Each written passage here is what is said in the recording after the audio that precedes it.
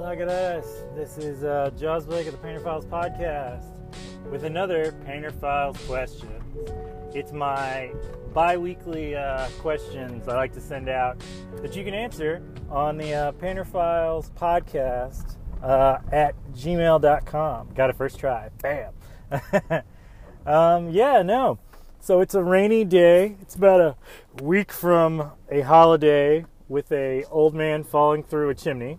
And I was wondering, if you will, tell me a story about when you first got into art.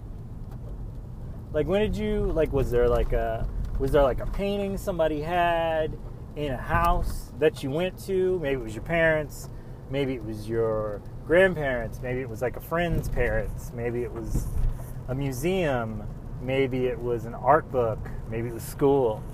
I'm just really intrigued, honestly. Like, I remember, from my experience, I remember a time when I was looking through all these kind of J.J. Walker-esque paintings from, Good Times.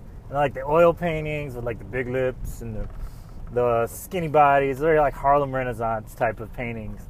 And, those are probably the first ones I kind of remember. Very, black New York 1970s type paintings.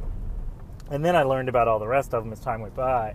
But I remember being in elementary school, and they had a library in the school, and there were art books there. And then my mom would always take me to the National Library in DC, and we would look at all these books and all these things. And I remember kids books, but I also remember adult art books and stuff like that. So I was thinking, what was yours?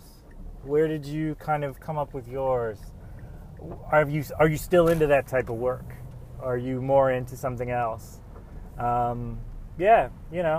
Just basic things. I remember, I just think the Good Times thing was just so funny. I remember that, and then I remember seeing Lenny Kravitz flip books inside of CDs and stuff like that, and just being man, this is crazy how much these two kind of inspired each other. Not that he inspired them, but you could tell they inspired him by the way it was kind of set up. You see it in the artwork in which it's kind of made and mixed and whatnot. And it's really intriguing, actually, to see how it kind of comes together. So, yeah. Hit me up, painterfilespodcast at gmail.com. All right. Ciao. See you next week.